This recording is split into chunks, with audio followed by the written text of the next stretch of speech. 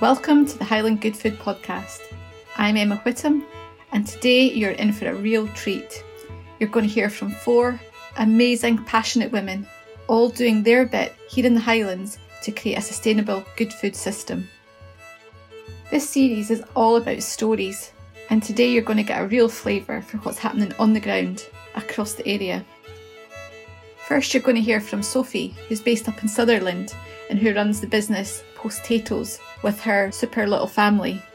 You'll hear how passionate Sophie is about supporting her community and her creativity in coming up with solutions to problems.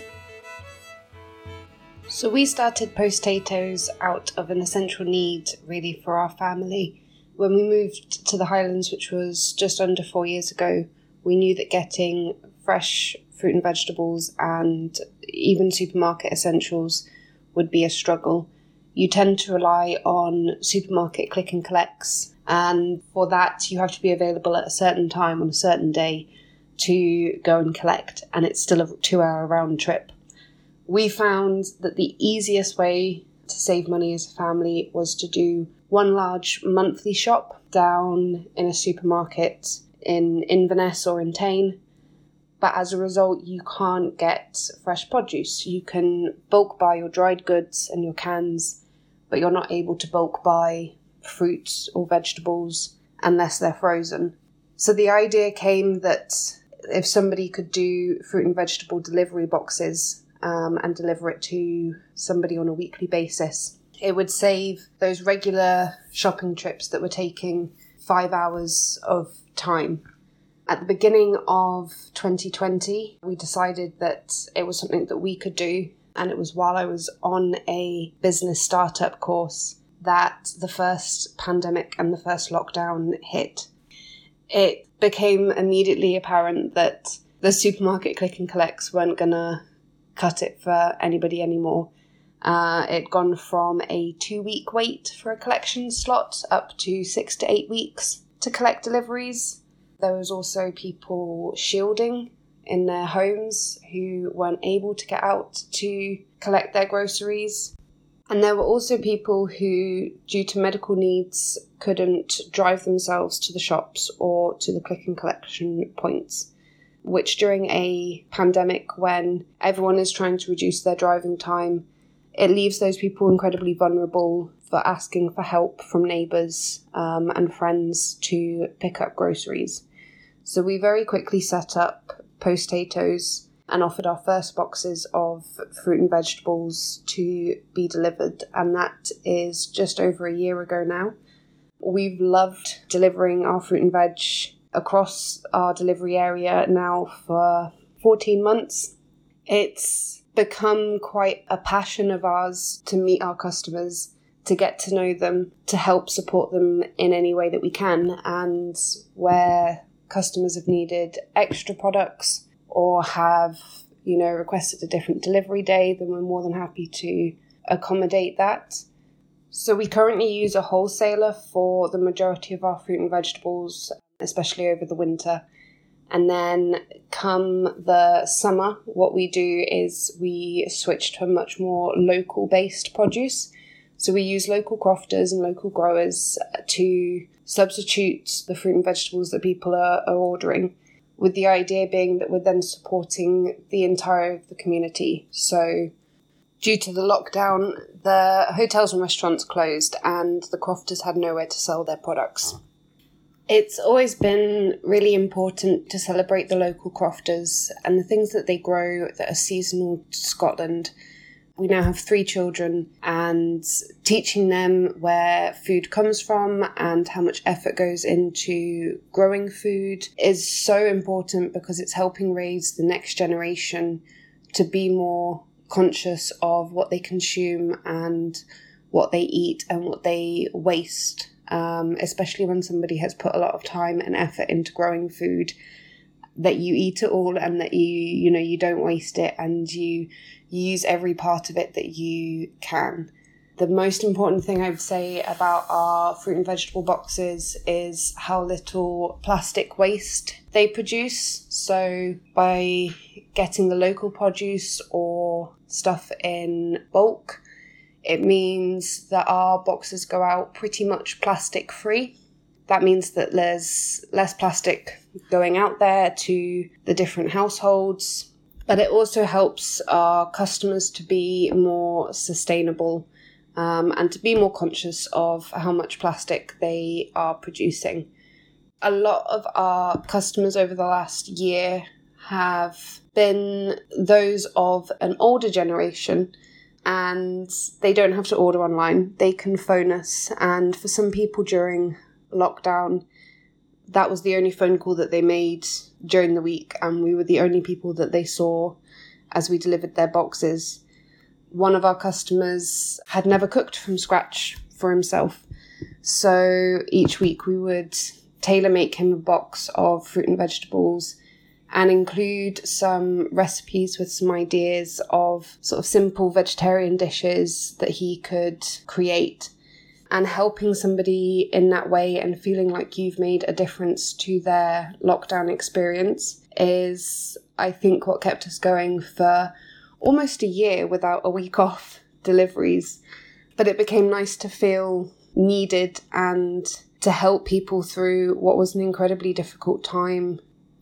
So we do what we do every week and pretty much every week of the year because we want to help people.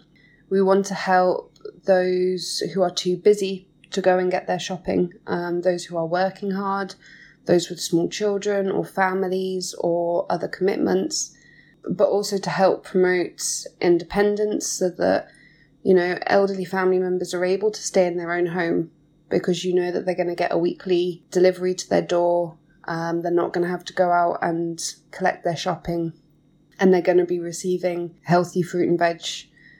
We do it as well to install it in our children that, healthy eating is a great way of life, and where food comes from and how it grows is such a massive importance, and that, you don't want children raised thinking that apples come from the supermarket, that, they come from trees and you can go out and pick them yourself.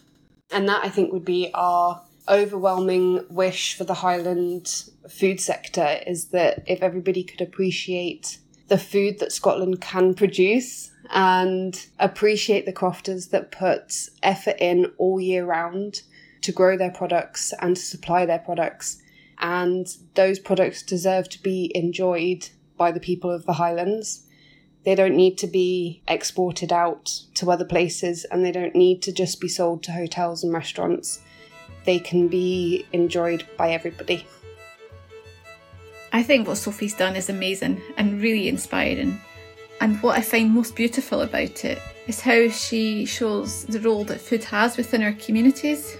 As well as nourishing us physically, it can also nourish us socially, and how it brings us together. And I just love how what she is doing is helping all different parts of our community and different generations appreciate where their food comes from. Really, really powerful example. Now we're going to hear from Ella from Life Coast Culture. Life Coast Culture is a really fast-growing and innovative young startup that produces dairy-free, plant-based cheese alternatives. I met Ella only a couple of years ago when she started off with local community markets, and she's now shipping all over the UK to various retailers. Ella's story really is empowering to show that with passion, energy, and a really strong sense of why you're doing what you're doing can create an opportunity for people to start to think differently and ultimately behave differently. I was asked to share about my why I do what I do. I guess in a nutshell, because I want to be part of the solution and not the problem. When we talk about the environment, health, ethics, much of the conversation is about reducing harm. Doing what we do already with animal agriculture, but doing it in a way that damages the earth a little less, or our bodies a little less. It's like we can't imagine giving up stuff that we like, and we'll do anything to resist it. And I don't just want to mitigate the impact of the problem or just slap on a band-aid solution when the problem itself is not something we're actually stuck with. I want to do things completely differently. And I get that that might sound a bit forthright, and I guess that's just the activist in me talking. I've always been an activist. Sea Shepherd, Greenpeace, Amnesty International, Friends of the Earth. I guess now I'm just a bit more calculating about where and how I can really make a difference. With Left Coast culture, I feel I can at least be a small part of this change, and especially in 3 areas that I feel so passionately about: animal ethics, the environment, and our health. With regards to the animals, that's easy. I'm an animal lover, so animal ethics are of great importance to me. And don't get me wrong, I'm grateful for the time of the hunter-gatherer, as this part of our story socialized us. It helped us evolve and made us more of a community that worked together. But we are no longer in that place, and the world is a very different landscape now. There are now more than 7 billion of us hunting in the supermarkets. I think it's time for us to move on and take that next step in our evolution and to start to live alongside nature rather than enslave and dominate it. I believe that we're stewards on this planet, and I think we need to start putting our responsibilities above our rights. The way we eat right now, it's out of habit, tradition, convenience, and of course taste. And I guess somewhere along the line, it just wasn't enough of a reason for me to keep going down that road and consuming the food the way I was. And I love the taste of meat. Don't get me wrong, I often used to say that I was a meat-loving vegan. If it didn't harm me or the planet or the animals, it'd be a very different story. But it does. And don't even get me started on cheese. I stayed vegetarian for 10 years because I just couldn't imagine giving it up. But somewhere along the way, I just felt that my own taste buds and societal custom and habits weren't reason enough to continue participating in something that was so harmful to other beings and to the planet. And cheese is one of the hardest things to give up. I know that struggle well. And I hear it so often with my clients in my practice and now with customers. And it makes absolute sense that we feel that way because it's not a food that by nature is designed for us, but for baby cows, especially with all the hormones and protein in it that they need to grow. And one of those proteins, called casein or casein, actually releases opiates called casomorphines, which actually attach to the dopamine receptors in our brain and trigger that addictive element. And studies have shown that when we eat cheese, the same part of our brain becomes activated as it does when we take cocaine or heroin. So when we say we can't give up cheese, it's because we are in fact actually addicted to it. So I'm aware of what I'm up against, and for plant-based cheese to be a viable alternative to that, it's going to have to taste really good. So I guess that's my reason for making it, or at least trying to make it as good as I can, so that people who want to step into a plant-based lifestyle have one less obstacle in their way. The other area that drives me is the environment. And there is lots of really good work going on to make traditional farming more sustainable and even aiming at carbon neutrality, but that's still going on the assumption that we have to eat the way we're eating. And it will never be a viable solution for feeding the planet, much less the UK consumption of animal products. So again, I'd like to say, why not be plant-based 100%? Why can't we be bolder in our actions to change the way we interact with the world and how we eat and what we eat? We all know by now from the studies that have come out of Oxford and Harvard and the United Nations and the WHO that we should be shifting to a plant-based diet, and for good reason. We know the massive environmental cost of animal agriculture. That's not exactly contested anymore. It generates a huge chunk of global greenhouse gas emissions, greater than all transportation combined. It also uses about 70% of agricultural land and is one of the leading causes of deforestation and biodiversity loss and water pollution. And we only would need a fraction of that land to grow plants to feed humans with far more efficiency per gram of protein. But we also sometimes forget that the pastures and grazing lands could be rewilded. As David Attenborough said, reversing the damage we have done is all about rewilding land and promoting biodiversity. And it would be a bold change, but one that would return the land to nature and feed far more people for fewer resources. No more chopping down the rainforest for grazing land, much less threat of pandemics from zoonotic diseases, which we can all agree that after 2020 was a bit of an issue. And these will just keep coming back. So I believe this is all a wake-up call to not just tinker at the edges so we stay in our comfort zones, but a call for real transformational change.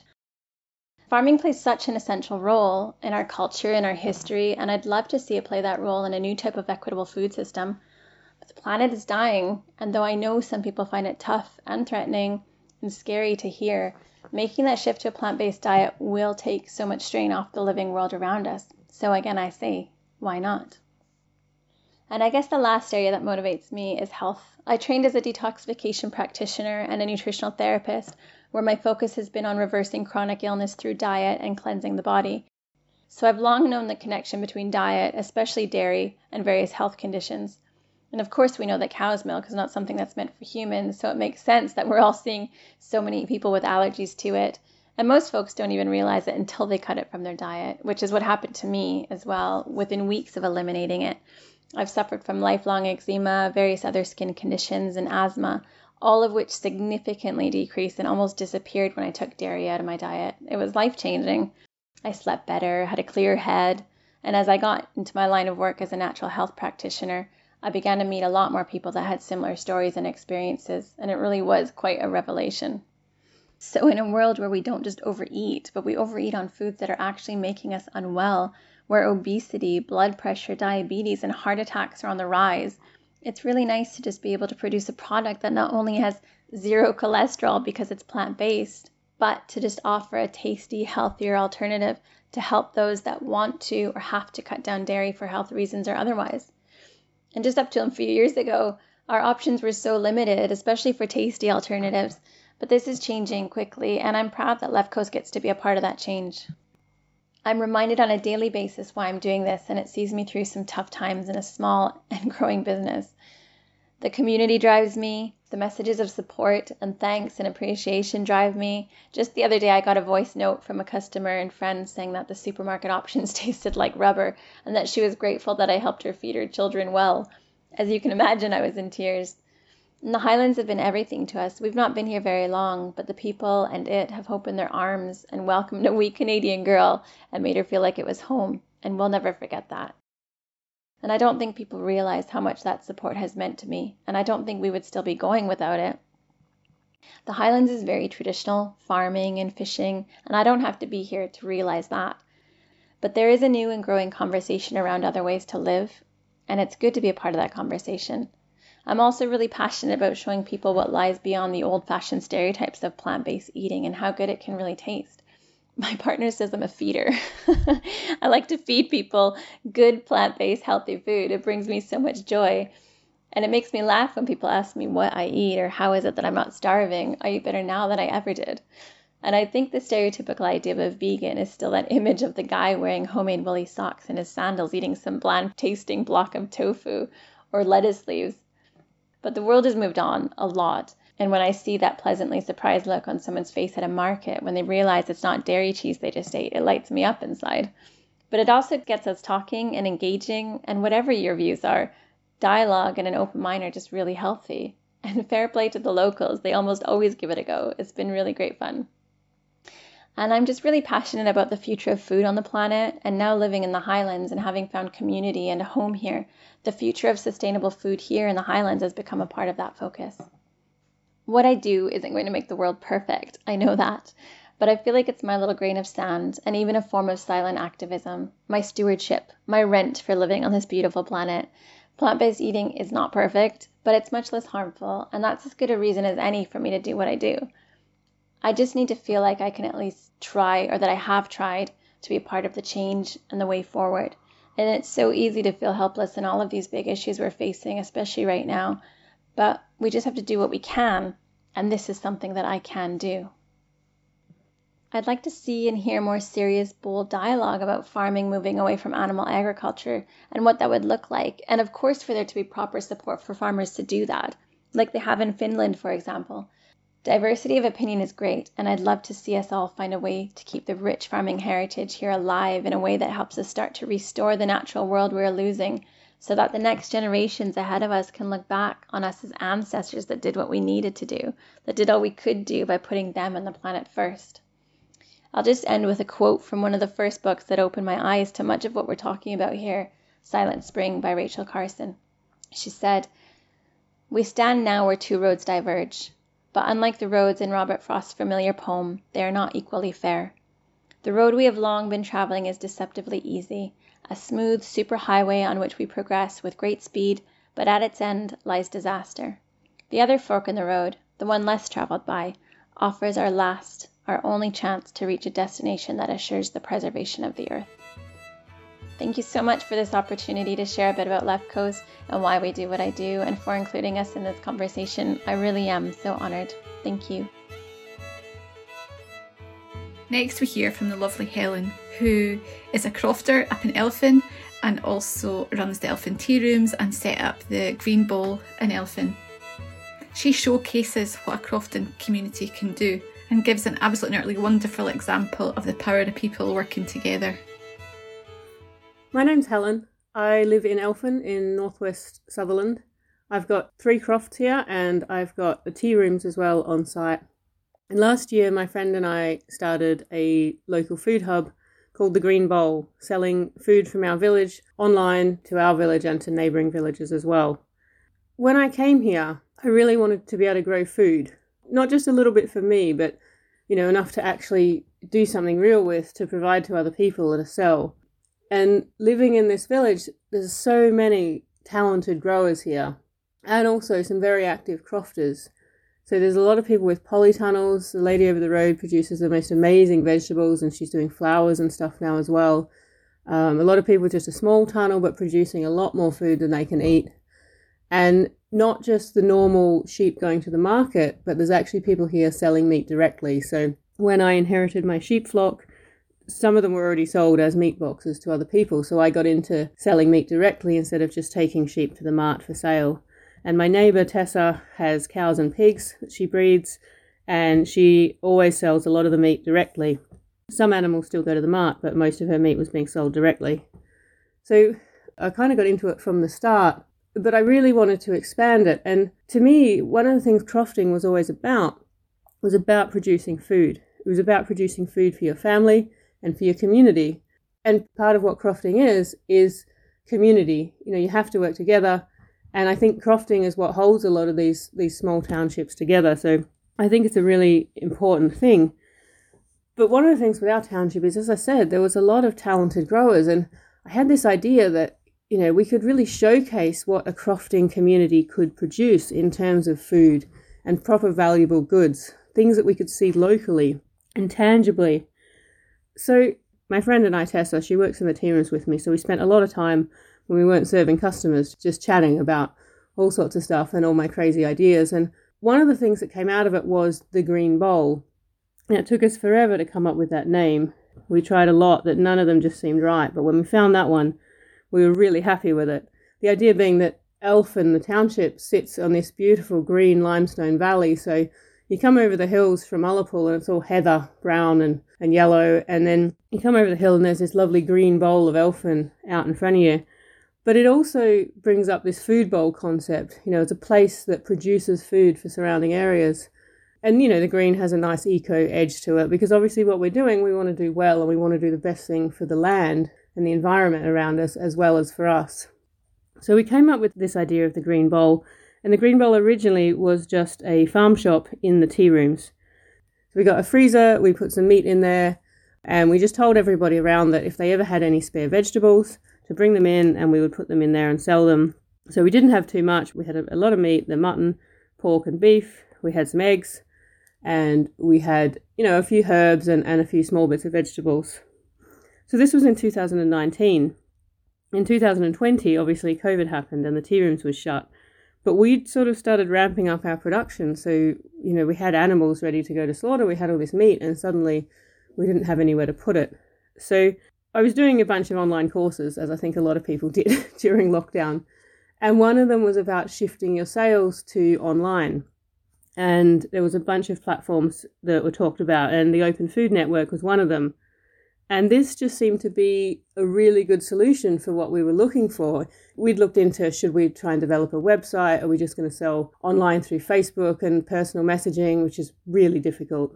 How are we going to do this? So the Open Food Network kind of solved all our technological difficulties in how to get our stuff out there for sale. So we launched into that. It took us a few weeks longer than we wanted to, but eventually we got up and running. So we worked out that we could do deliveries to Ullapool. Ullapool's the nearest town to us, and they are our main market. Our township is about 60 people, so not really enough to support our business. So we're delivering once a week to Ullapool, and we've got the meat is the main part of the stock, and that is what really drives the business. So that's what supports everything else. But because we've got a large quantity of meat, and a reasonably large value of meat for us anyway, going every week to Ullapool, we can then afford to take the neighbour down the roads, rhubarb, another neighbour's chard, just whatever anybody else has excess, we can put up for sale and take down there. It works really well for us, and it's a really good example of how crofting and the rest of the community that aren't crofters can work together to do this food thing. So part of the trouble with trying to produce things like vegetables up here as a small-scale producer is trying to find your market. So you can put a veg box down the end of your road. But, trade's going to be patchy. You never really know who's taking what. I mean, most people are honest, but there can be problems with the money. But it can also just be a lot of wastage because you can pick stuff and put it in there and then the people who want it don't come by. So providing access to a market, or essentially providing a market for people, can solve one of the big problems in small-scale vegetable growing, or even just getting into vegetable growing. You might want to do it larger scale in the future, but starting off, you maybe can't commit to doing veg boxes, or you can't commit to supplying a restaurant regularly. So in that sense, our system has been really good for giving our local community a market for their produce. So the first year we hadn't planned for it, so we kind of just sold whatever was extra. But this year people are really starting to think about, what should I grow and which gaps can I fill? And we've still got a long way to go, but I hope that what will happen is people will talk to each other. So if someone's doing really early tatties, then someone else might fill that gap in the middle. So each person can't supply the whole market all year round, but between the 10 or 15 of us here that can grow things, we should be able to produce enough to make it a worthwhile shop for people to come to, and to provide a good range and a reasonable period of time that we can sell vegetables. I'm really excited about it. I think that this kind of small-scale food production is something that works really well in the Highlands and something that works really well for our communities. It's a way of producing quality food without going into intensive and whole-scale agriculture, so without having to plough up whole fields and plant massive crops that are then being transported miles across the country. If each area can just produce more of their own food and distribute it locally, then we can cut down on a lot of the need for intensive agriculture and a lot of the need for, food that's transported a really long way. I mean, there's a lot of benefits to this in that, the local economy can benefit. We're not making big money, but it's something that we can do that just brings in a little bit extra. And for most of us, it's something that we enjoy. It keeps more of the money locally, but I think also the quality of the food that our communities are getting is so much higher than a lot of what they can get in the shops. So you're getting vegetables that are grown, usually organically, low intensity, and in reasonably good soils that are picked fresh and basically delivered to you that day. So the food is generally a lot more nutritious, it's tastier, it's fresher, so it's actually better for people and it tastes better. And the other thing it does, I think, is it connects people more with the food, the people growing their food, and the places that their food comes from. So you're not just buying a nameless, faceless vegetable from the supermarket. You're actually buying something that you might know the person who grew it for you, or you definitely know someone who does know them. And you get to appreciate the seasonality. If there's been a bad spell in the weather and maybe we can't deliver because everything got destroyed by hailstones, people start to become more connected to their food and the problems that there are with producing it. So there's a bit more understanding of the importance of food, the difficulty of growing food, and how everything, I think, fits together in this landscape. I think local food is just such an important and amazing thing. And, it's hard to do as an individual because, it is harder to get your food to market. It is harder to find your customers. But I think if we can work together in these small local networks, it can solve a lot of these problems while giving you all the benefits. One of the things that I really hope is that other local food hubs will pop up around us, in Koyak and further north in Scarry, and there's already, something starting up there where they're getting more and more local food that they're distributing, down in Ullapool or Lochside. And then we can work together as the Green Bowl with these other local food hubs. So if we've got something they don't have, but we're both doing delivery runs, we can meet halfway and swap stuff across and that type of thing. So I just think this network of small producers, but working together, can really fix a lot of the problems that we have. And it's not like we're trying to be a big company, so our growers still have responsibility for all their goods. Their names are listed on the shop, they set their own prices, they set their own quantities, and people absolutely know that it's not just the Green Bowl they're getting food from, it's Tessa, or it's Brian, or it's Gemma, or it's Gabrielle. So they know where their food is coming from, and it just keeps that independence while working as a team. So I read a statistic a while ago that the UK could produce almost all of its fruit and vegetables just purely with backyard growing. That's an amazing statistic, I think, if you really think about it, that if we had no farms growing fruit and vegetables, but everybody grew in their own backyards, that could supply all the fruit and veg that we need. Now, I think obviously that's not going to happen. A lot of people are too busy. But I think certainly for crofting townships, and as I said, crofting was about producing food for people. Imagine if crofting townships could supply a big proportion of their own food. Imagine what it would do for the townships, for the region, just for our general resilience, and for the environment as well. You're not transporting food all that way, you're producing it in sustainable ways. And I think just that sense of independence and confidence from having your own food and the joy in having such amazing food at your doorstep, I think that would just be such an amazing thing. I mean, we've become so spoiled. We very rarely eat meat now that we don't know where it's come from. Possibly that we don't even know the animal. Most of the time we know the animal that it's come from. We have whole meals that are produced entirely from stuff grown here. The meat, the veg, fruit. It is such an amazing feeling, and it is such good food. I just think if we could do more of that up here, it would just make such a difference. I really don't think there is a better example of local producers coming together to feed local people in the Highlands than this. It really is exemplar.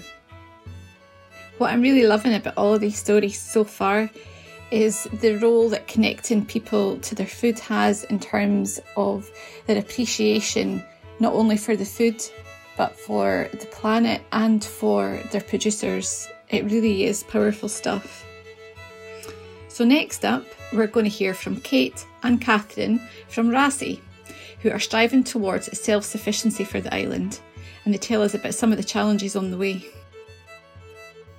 We would like to share our story with you. We live on the Isle of Raasay, which is an island off the west coast of Scotland. As we are on an island, we have a perfect opportunity to push towards self-sufficiency by growing locally and reducing food waste. My name is Kate, and I have a background in environmental issues, and I've been a gardener for 20 odd years and have been very passionate and involved in the Raasay Walled Garden. My name's Catherine. I've lived on Raasay for about 16 years and my husband is a crofter. I've always grown a few vegetables at home and got involved in the walled garden alongside Kate. We both have children in the primary school and we set up a gardening club with them. In 2016, we received some funding from the Climate Challenge Fund to enable us to buy a polytunnel that would withstand Raasay winters and also to enable us to set up a composting scheme. With the children, we built a 3-bay composting unit in the gardens, and the children would go out on a weekly basis and collect the food waste from the 10 homes immediately in the area of the school. The scheme was so successful that we fairly quickly widened it and put a drop-off bin in the centre of the village behind the community shop for the 60 households and the shop there to get involved with. The compost is collected from there and split between the school and our community-owned walled garden as required. The scheme is still continuing now, but with 2 drop-off points. The children no longer go out on a weekly basis and collect the compost. We tried unsuccessfully to get funding for a further food waste project that we were going to run in conjunction with the community shop, where before any waste produce got to the point it needed to go in the compost bin, we would take it on, employ a part-time cook who could turn it into meals for community events and also to sell as locally produced ready meals back through the shop. Unfortunately, we didn't manage to achieve the funding for this, but it's something that we're still keen to do and are still on the lookout to be able to take up. We're also keen to support the school and the community in being able to use local meat. We have access to high-quality, free-range venison, pork and beef on the island. But there's 2 issues. The first being that the nearest abattoir is a 3-hour drive away. And the second issue seems to be that the Highland Council policies for the school limit the number of the suppliers that they can use. So at the moment, that's restricting the produce that they can buy. In 2013, a private lease ended on the community-owned Raasay Walled Garden. There were a few volunteers that decided that they would be willing to tackle the brambles, and we worked in there for 3 or 4 years with the help of a few machines and a lot of elbow grease. And in 2017, we got some CCF funding, which paid for a full-time gardener and some equipment, and also 3 40-foot polytunnels. And since then, year on year, we've been improving the garden as an aesthetic space for people to enjoy, but also producing food and herbs and flowers for people to buy. It's been a very successful project. We've got maybe 8 regular volunteers. Last year, with COVID lockdown, Catherine and I decided, perhaps a little foolishly at first, that we should up our production because we weren't sure of the supply of veg from elsewhere. But actually it paid off, and the volunteers stepped up, and we worked out with about 50 hours work a week, 20 of those paid work, 30 hours of volunteer time, that we upped our production and kind of involved the community on a higher level than before. And this year already we're selling at least 25 salad boxes a week, and other produce, radishes, chard, spinach, soon to be strawberries, potatoes will be coming, and so on. It's been an amazing experience so far. I would say the greatest challenge is the human resource of labour, really. There's just never enough people to do all that we want to do. But we've involved the community on different levels. People buy the food, people come and enjoy and visit the garden. 2 years ago, we planted an orchard of 37 trees, and people have sponsored the trees, and so that has brought different people into the garden. We've involved people that perhaps couldn't come to the garden to work, to weed or to dig or whatever, but it brings them in a different way. We're very fortunate in that the community company who owns the garden also owns Razay House, and they receive an income from renting the house out to a private company who run it as a hotel and outdoor centre. Some of that income pays for our 20-hour-a-week gardener. However, we're in a position where as much resource as we could get would provide us with as much produce as we could sell. So we're constantly looking at ways that we can make the garden more self-sustainable financially. And we're looking at possibly reinstating the now derelict Victorian greenhouses, using one of those as a building that could earn us an income so that we can increase the capacity of the garden through paid employment. We couldn't get by without our volunteers, but it's amazing to be able to provide local employment, and we can't rely purely on our volunteers to increase production any further. We're also keen to look at ways that we could reduce food waste further by possibly getting the cooked food waste into a composting scheme. Again, with our current volunteers, we feel that's pushing them a bit too far to ask for even more hours. So again, we're constantly on the lookout for funding that can help us set up new projects and support us in the first couple of years.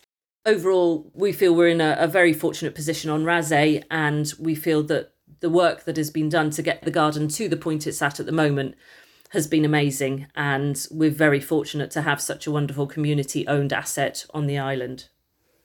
And if you want to come and see us, you'd be more than welcome, and you can visit us on our Facebook page, Razay Wall Garden. Thank you. I'm sure you'll agree that Kate and Catherine are not short of ideas or passion, and I hope they manage to work out ways to overcome some of their challenges. And I really do encourage you to take them up on their offer to visit Razay. It's a stunning island. I really hope you've enjoyed this episode, and that some of these stories have maybe even inspired you to take action yourself, or to connect with people in your community to take action together. We'll be back next month with more inspiring stories celebrating Highland food and drink. I'd like to thank Rachel Butterworth, who works behind the scenes to put our podcast together, and this month's participants, who I really appreciate them managing to squeeze this into their very busy lives. And I'd also like to thank our funders, Sustainable Food Places, Transition Black Isle and the Pebble Trust, who without their support this podcast would not be possible. And thank you all for listening, and remember to make sure you don't miss out on any Highland good food news by going to our website, highlandgoodfood.scot and join the movement. You can also follow us on social media.